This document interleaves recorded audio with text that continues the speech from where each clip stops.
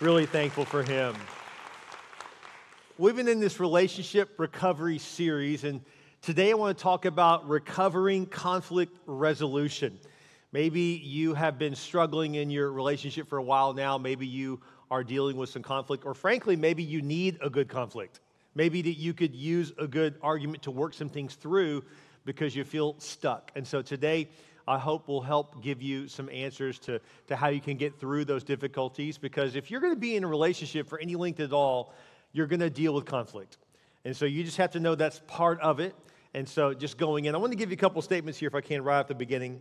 Love really isn't enough to sustain your relationship. In fact, I've actually talked to a guy one time who told me that he really loved his ex-wife. They were no longer married, but he still loved her.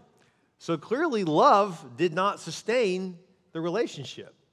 And so love is actually not enough to sustain a relationship. You need safety, trust, respect, connection, and intimacy. And it's how you love each other that makes a difference. And actually, it's how you love each other in conflict that also makes a difference. I want to give you 5 simple principles today that I believe will help you deal with conflict and conflict resolution.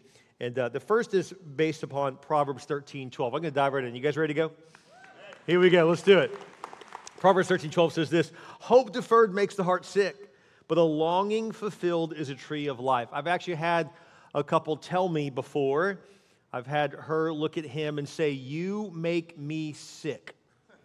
That's a pretty strong word, isn't it? Like, you make me sick. So how can you love someone, but that same person can make you sick?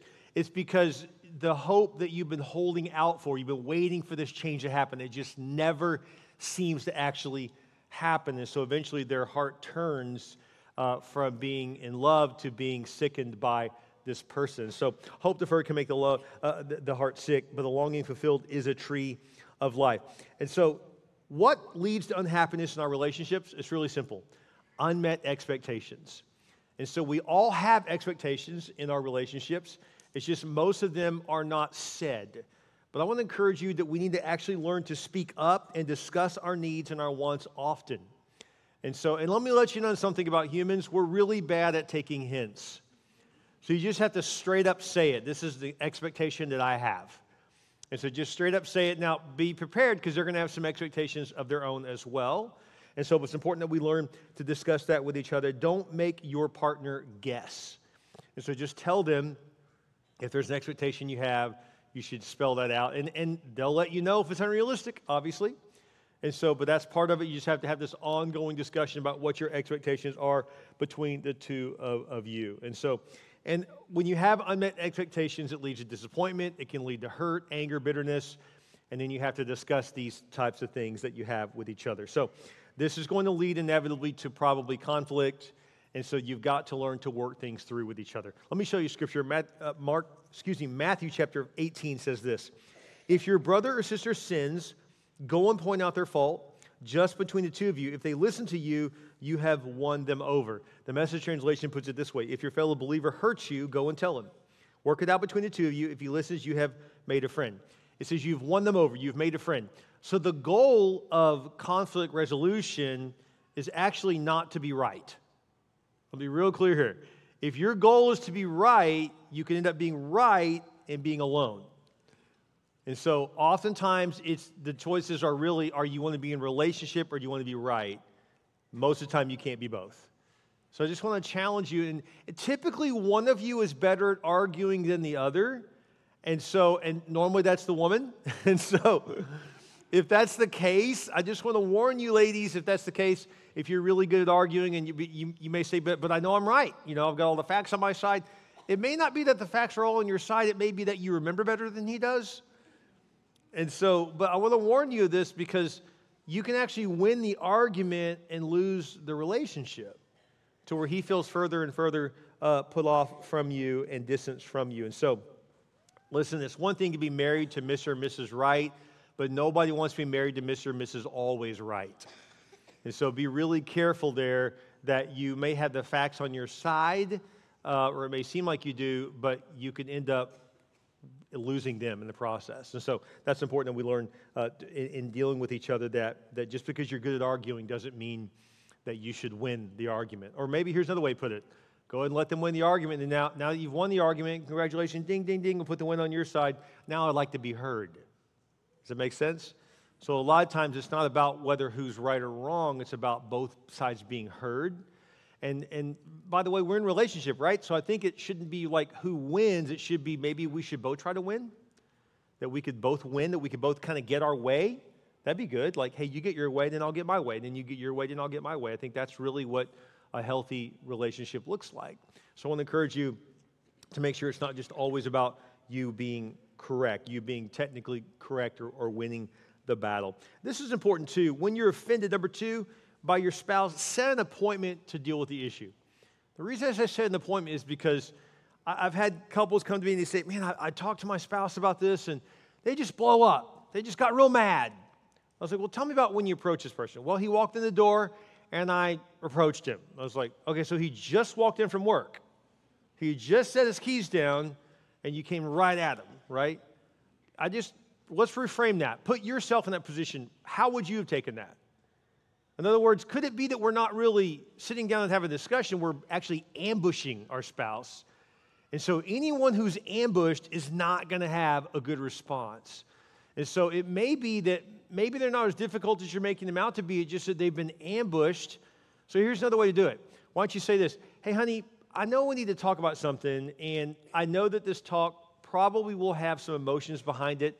So please let me know when you're in a good spot emotionally that we can discuss something. So now you just bought them some time. And they're like, okay, you put some distance between introduction to the conversation to actually having the conversation. And it's only fair then, because I bet the problem didn't happen overnight, that it's okay if he says or she says, hey, you know what, just tonight's not really a good night. Can we talk about that tomorrow? Now, I'm not saying put it off forever, but if this has been an ongoing issue for months, I don't think putting it off one day is going to destroy anything. And so it's okay if they need a little more time. Because remember, you've been boiling on this for hours, so you've been thinking about this whole time, and now you give them 2 minutes. It's not really a fair fight at that point. So I encourage you to give them some space. Let them let you know when they're ready. And so I think it's a really great way to approach someone, because you're just showing sensitivity. Like, hey, I really want to work this out, which means I want you to be in a good place, and I want to be in a good place too. I just want to encourage you to set an appointment. And again, the appointment does not need to be for next year. It could be, in a relative amount of time. But normally, most of the time, whenever my wife has done this to me or I've done this to her, normally we'll say, okay, I'm in a pretty good spot now. I can talk now. And so just give me a little bit of a warning. And normally I'm ready to talk within an hour, But again, it just depends on the conversation, what it's about, or depends on their day. Maybe they had a really horrible day. And so that's okay. Maybe you have a high-stress job, or maybe your kids are really little, and so it's kind of crazy around the house. You're like, this is just not really a good time when there are toys flying back and forth in the living room right now, and, you want to have this big discussion about us, And so make sure you get in a good frame of mind, and that both parties are in a good frame of mind when you discuss it. So there's a great couple online. You can follow them on Instagram. They're called Meet the Freemans. They've got some great advice. And I took 2 sources of difficulties that men and women have from them this week. I think we should talk about. These are just 2 examples, but your issue may not be this. It may be something totally different. But I think they're really dead on a couple things here. So first of all, ladies, I'm going to pick on you first, and then we'll pick on men after that, okay? So here it is. For women, the number one source of dissatisfaction for men in marriage is feeling like it's never good enough. This is the culmination of all the little remarks, feedbacks, or corrections paired with a declining affection and appreciation. It leads to feeling criticized and under a microscope. It starts off as a feeling drained and discouraged, trying to meet the expectations, then eventually leads to being withdrawn and disengaged. Do not let it get to this point. So ladies, a lot of times I've had men tell me, well, I'll ask them, so, hey, does your wife love you? Oh, yeah, she loves me. Does she like you? Oh, definitely not. I'll say, really? And what they're actually saying is that what the man's actually saying is he feels so picked apart, there's no way you could like him in his current state. Because if you did like him, you wouldn't be constantly trying to change him. And so I just want to encourage you, you may not realize it, but in your efforts to make him better, you're actually saying you're not enough. So you want to be really careful that you don't end up nitpicking him to death, or he's just like, you know what, I don't even want to talk, right? And the other thing, too, I want to warn you whenever you approach a man, this is just how men are, and I'm not saying it's right or wrong. I'm just telling you how we are. We are a funny creature. And I will tell you this, ladies, about men. Like when we were all little boys, we had a ball and bat or, whatever our favorite sport was, and we'd have that ball, and we'd go out and play with our friends. But if we go play with our friends and we keep losing game after game, we eventually just take our ball and go home. Like, I don't want to keep playing. If I'm going to keep losing, I'm just not going to keep playing. Men are this way in relationships.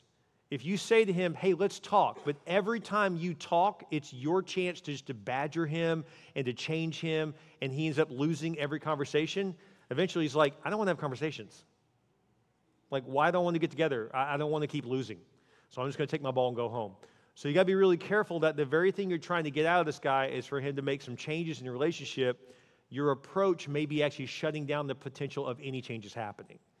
So you got to be really careful. And I know this, you may think, man, how do I approach the guy then? Well, you approach him in a more positive way. And so be careful that you're not badgering him. Scripture says this in Proverbs 21:19. It's better out in the desert than in a home with a nagging, complaining wife.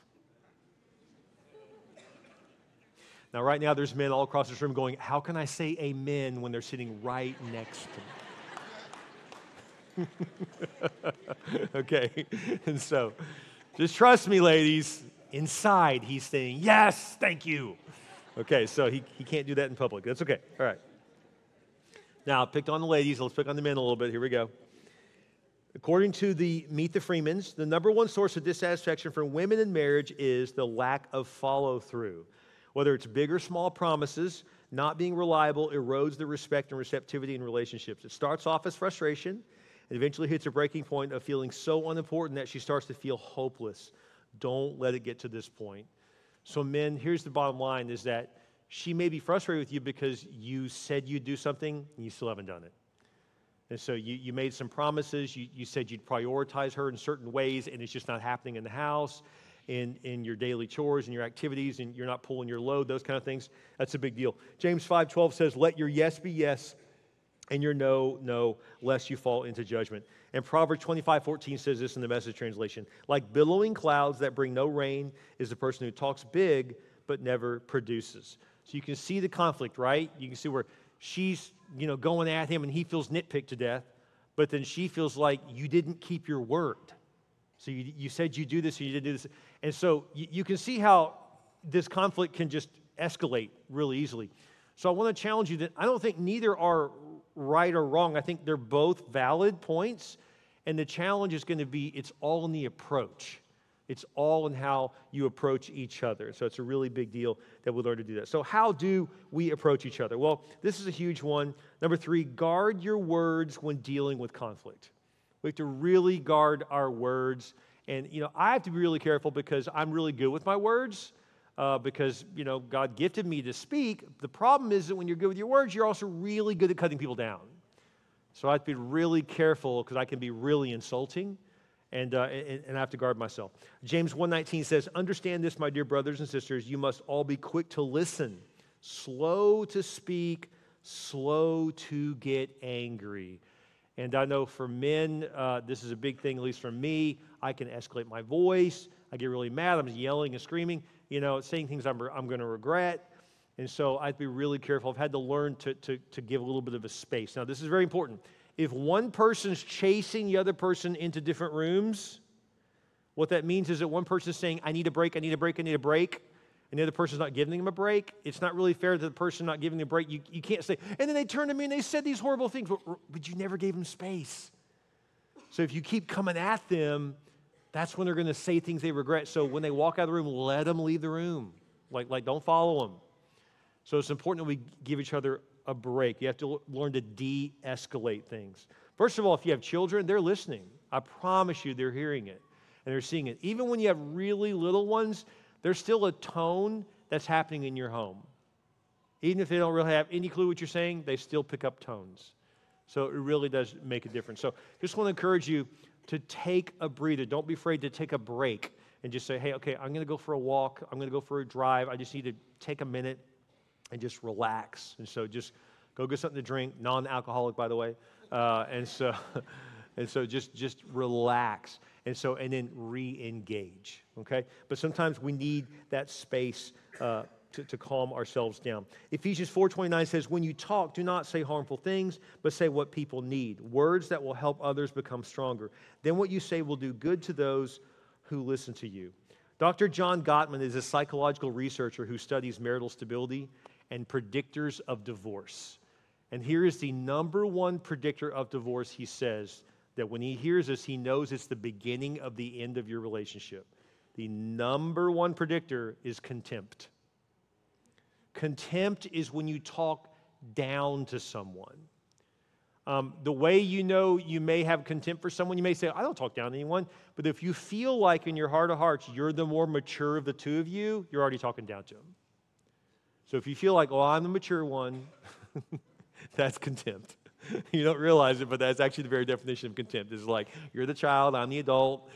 When you begin to speak down to someone, criticize them, rolling your eyes at them, this is all contempt. And so I want to encourage you to be very careful here, because this is where relationships dissolve very, very quickly. It's when a husband or wife talk to each other or about each other in a condescending, critical tone.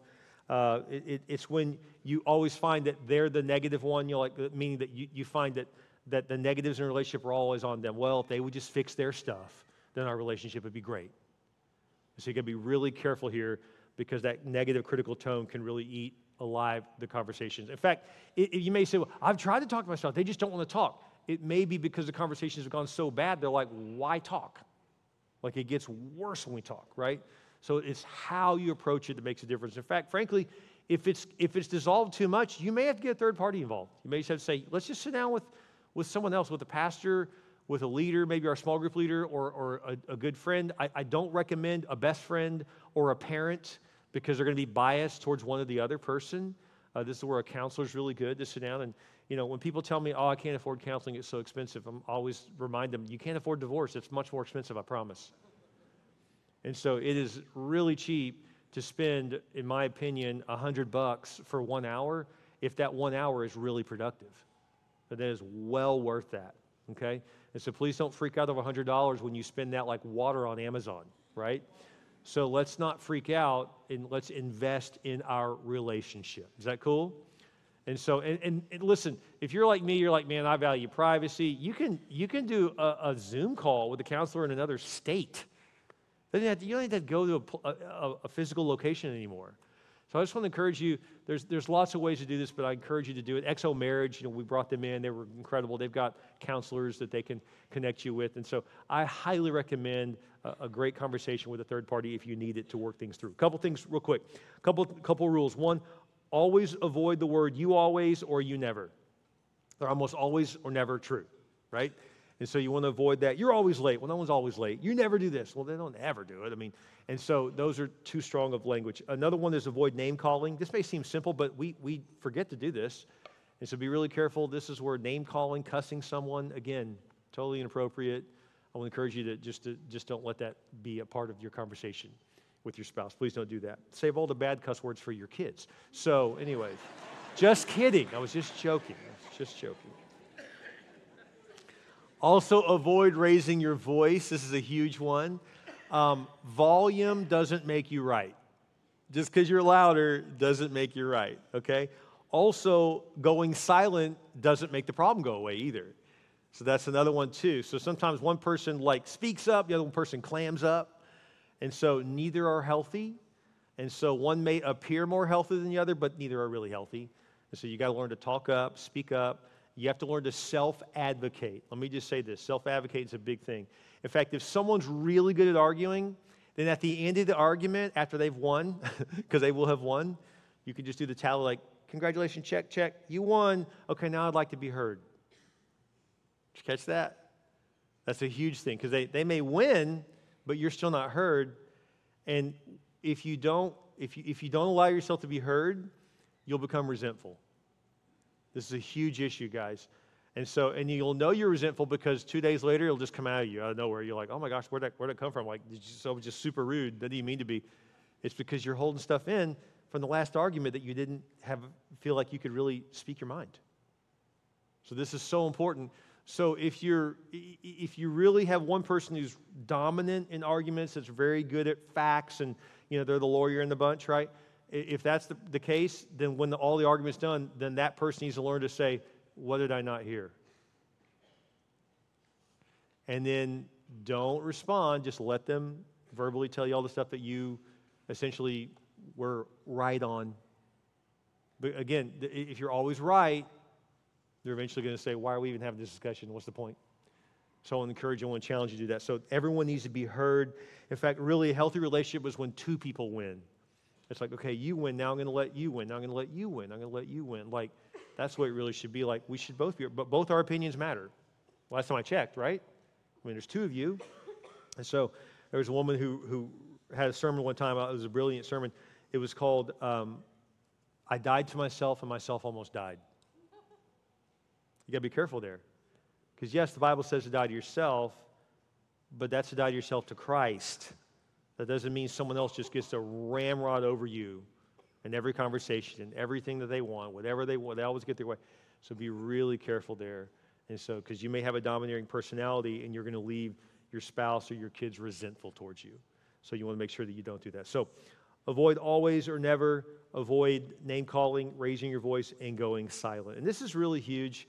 There's a space between an argument and a re-engagement where you kind of re-engage as a couple again. And the longer that space is, the more unhealthy your relationship is. There are couples that will go hours without talking after an argument. It's very normal to have some space where you're frustrated, you got to calm down. Even if you worked it out, you're still mad. Have you ever had an argument where you worked it out, but yet you're still angry? You ever had this happen to you? Yeah, because you still said things and you're still upset, and all these words have emotions attached to them, so you're frustrated, right? And so you have to have this re-engagement conversation. That's really important. And so number 4 is after an argument, you have an argument hangover. I love that concept. It's really true. And so the way to re-engage is through a repair conversation. Here's what a repair conversation sounds like. Hey, babe, I just want you to know that I know we just had a pretty tough discussion. I heard the part I need to work on. I am going to do that. I just want you to know I'm committed to us. Still Team Cornelius here. I love you. I'm in this. Just want you to hear my heart. It's just a quick repair conversation. You're just saying, hey, let's re-engage as a couple again, okay? And so the longer you go without re-engaging, the more unhealthy you are. There are couples that go days without re-engaging, even weeks. The problem is if you go weeks, you just may never re-engage. That's it. And this actually happens. So I want to challenge you to learn to re-engage. Proverbs 14:10 says, each heart knows its own bitterness. This is really the key to the length of time it takes to re-engage. If you are that angry still and you're not re-engaging, you probably need to go have another conversation. In other words, like, this isn't worked out. Let's go talk about it again. And it's okay for you to not be okay. We have to learn to self-advocate, to say, hey, I know you think you got it all worked out, but I'm still frustrated over here. And so then you may need to say, hey, let's talk about this again. Let's reopen this from a different angle because I'm not happy. I'm not where I want to be. And so we have to be willing to do that. And so, but this repair conversation is huge. When you're walking by your spouse in the house, this is when you can just graze their back lovingly with your hand, not like in a vicious way, like, not like that. No. Like just lovingly, you're saying, hey, we're good. We're going to be okay.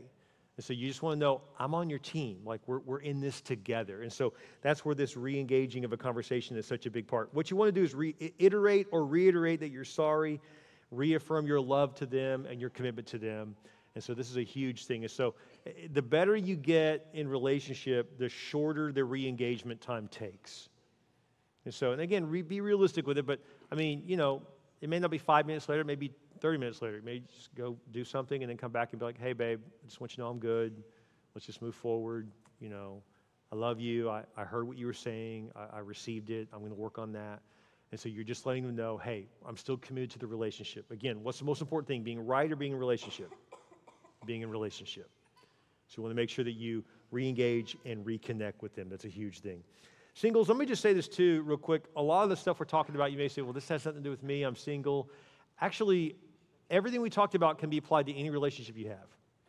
And so I encourage you to have re-engagement conversations with your family as well. It's important that we learn to do that. In fact, actually, how you treat your brothers and sisters is a good indication of how you treat your spouse one day. And so for some of you, that should scare you senseless. Like, oh my gosh, there's no way. It's really true. It really is. And again, I'm not talking about two 10-year-olds. They're 10-year-olds, okay? But when you're 17 and 18, how you treat your siblings really is a good indicator of how you treat your spouse one day. So you have to think about how you relate to them. So what I want to do is I want to do one last thing. I want to draw something on the board here. Galatians 6:5 says, each person must be responsible for himself. And so we're responsible for our side of the relationship. I love how Counselor communicated this. I want to communicate this to you. I hope this helps you understand the value of taking your part serious in the relationship. So if this is our relationship pie, okay, and we each have a portion that we are responsible for. Let's say this is our relationship problems. We each have a portion. Like if I were to say to you, how much percentage of the problems in your relationship are on you versus your spouse? So let's say you said to me, you know what, I think honestly, Pastor, probably 15% of the problem is me, and 85% is them. I love how a counselor said this. Counselor said it's brilliant. He said, if you think you're 15% of the problem and they're 85% of the problem, that actually means you only have a 15% chance of making your relationship better. Did you catch that? But the person who says, you know what, honestly, I think I'm 85% of the problem, congratulations, then you have the power to change 85% of your relationship and make it better. This is why it's so important that we quit putting off everything on the other person, because the more you do that, the more powerless you are to change your relationship. But instead, if you say, you know what, I'm responsible for what I'm responsible for, I can make my relationship better. Guys, last time I checked here at this church, we believe that a man claimed to be God died and rose again from the grave. This same man walked across water. He made the blind man see. He fed 5,000 people with one kid's lunch. If this man can do all of that and we believe that, then you're telling me that he cannot change your relationship? He can. So the challenge is, do you have the faith to believe God can change your relationship? But it always starts with ourselves. So quit thinking, oh, the big piece of pie is on them. If they'll just work on themselves, if they'll just become more mature like me, those kind of thoughts will keep you in pain, in difficulty, in traction. You will not get the growth that you want out of your relationship. You're going to say, you know what, God, I'm responsible. I can change what I say, what I think, how I feel, how I respond to them. I can work on me. I want to challenge you to do that. David put it this way. David said in Psalm 139, he said, search me, O God, and know if there's any offensive way in me. You saying, God, is there anything I need to work on? If you'll ask God that sincerely, God, what do I need to work on? God will show you. If you'll focus on that, God will use that to change your relationships. We can have healthy relationships, but conflict resolution takes two people committed to not being right, committed to working it out and being in relationship. Would you bow your heads with me, every head bowed, every eye closed right now? Maybe you're sitting next to your spouse right now. Maybe it's time to just reach over and hold their hand. And just let them know you're committed. You're committed to working it out. You're committed to getting it right, to being in right relationship with them. And that the most important thing isn't you being right, it's the relationship being right. Would you make that commitment? Just pray a prayer something like this. God, I just commit to working through these issues. I don't want a bad relationship. I know that you've got better things for me. So, Lord, I'm going to take my part serious. And I'm going to recognize that the majority is on my side of the pie. Help me to work on me, God. With every head bowed, every eye closed, God sent his son, Jesus, to die on the cross for you and me. Jesus paid the price for our sins, and he rose again from the grave, proving that he's God. You see, a Christian relationship is where two people have accepted Christ into their hearts, and those same two people are submitted to Christ. And when you're both submitted to Christ, then you're actually submitted to one another. With your head bowed and your eyes closed, Have you given your life to Christ? You can receive him right now by praying this very simple prayer. We're going to pray this a prayer across all of our campuses, those online. You can pray this with us right now. Just say, Dear Jesus, I realize I need you. I believe you died for my sin, and I believe you rose again. I ask you to come into my heart, be my Lord, and be my Savior. I repent of my sins. I put you in first place. Thank you, Jesus, for saving me. With your head bowed and your eyes closed, if you just gave your life to Christ, no one's looking around, would you just lift your hand high right now if you just gave your life to Christ? Thank you. There are hands going up all across our church right now. Hold your hand high. Thank you. Thank you, Rodfield. Thank you, Stone Oak. Hold on hand high. Thank you, Portland. Praise God. Hold your hand high. Thank you, Padre Island. Praise God. Praise God. Thank you, Rockport. Hold those hands high. If you're online with us right now, you could put it in the text chat. Just text my hands raised or click hand raised right now. We praise God for the decision you made to give your life to Christ today. Father, thank you, God, that you have shown us through your word that we can have improved relationships, God, if we'll first submit to you and then to one another. And God, thank you, Lord, that you've taught us, you've shown us how, Lord, we can re-engage, reconnect. God, help us to work through the issues that we all have, Lord. God, thank you that you have a better way for us. I pray your blessings over each marriage here. I pray for each single person, God, you begin to give them a vision for what a godly marriage looks like so they can have that one day. God, thank you, Lord, that our relationships are just supposed to be a mirror of the relationship you have with us. Thank you for that, God. Thank you for your word. In your name we pray. And all God's people said, amen. Isn't God good? His word is so true. Pastor?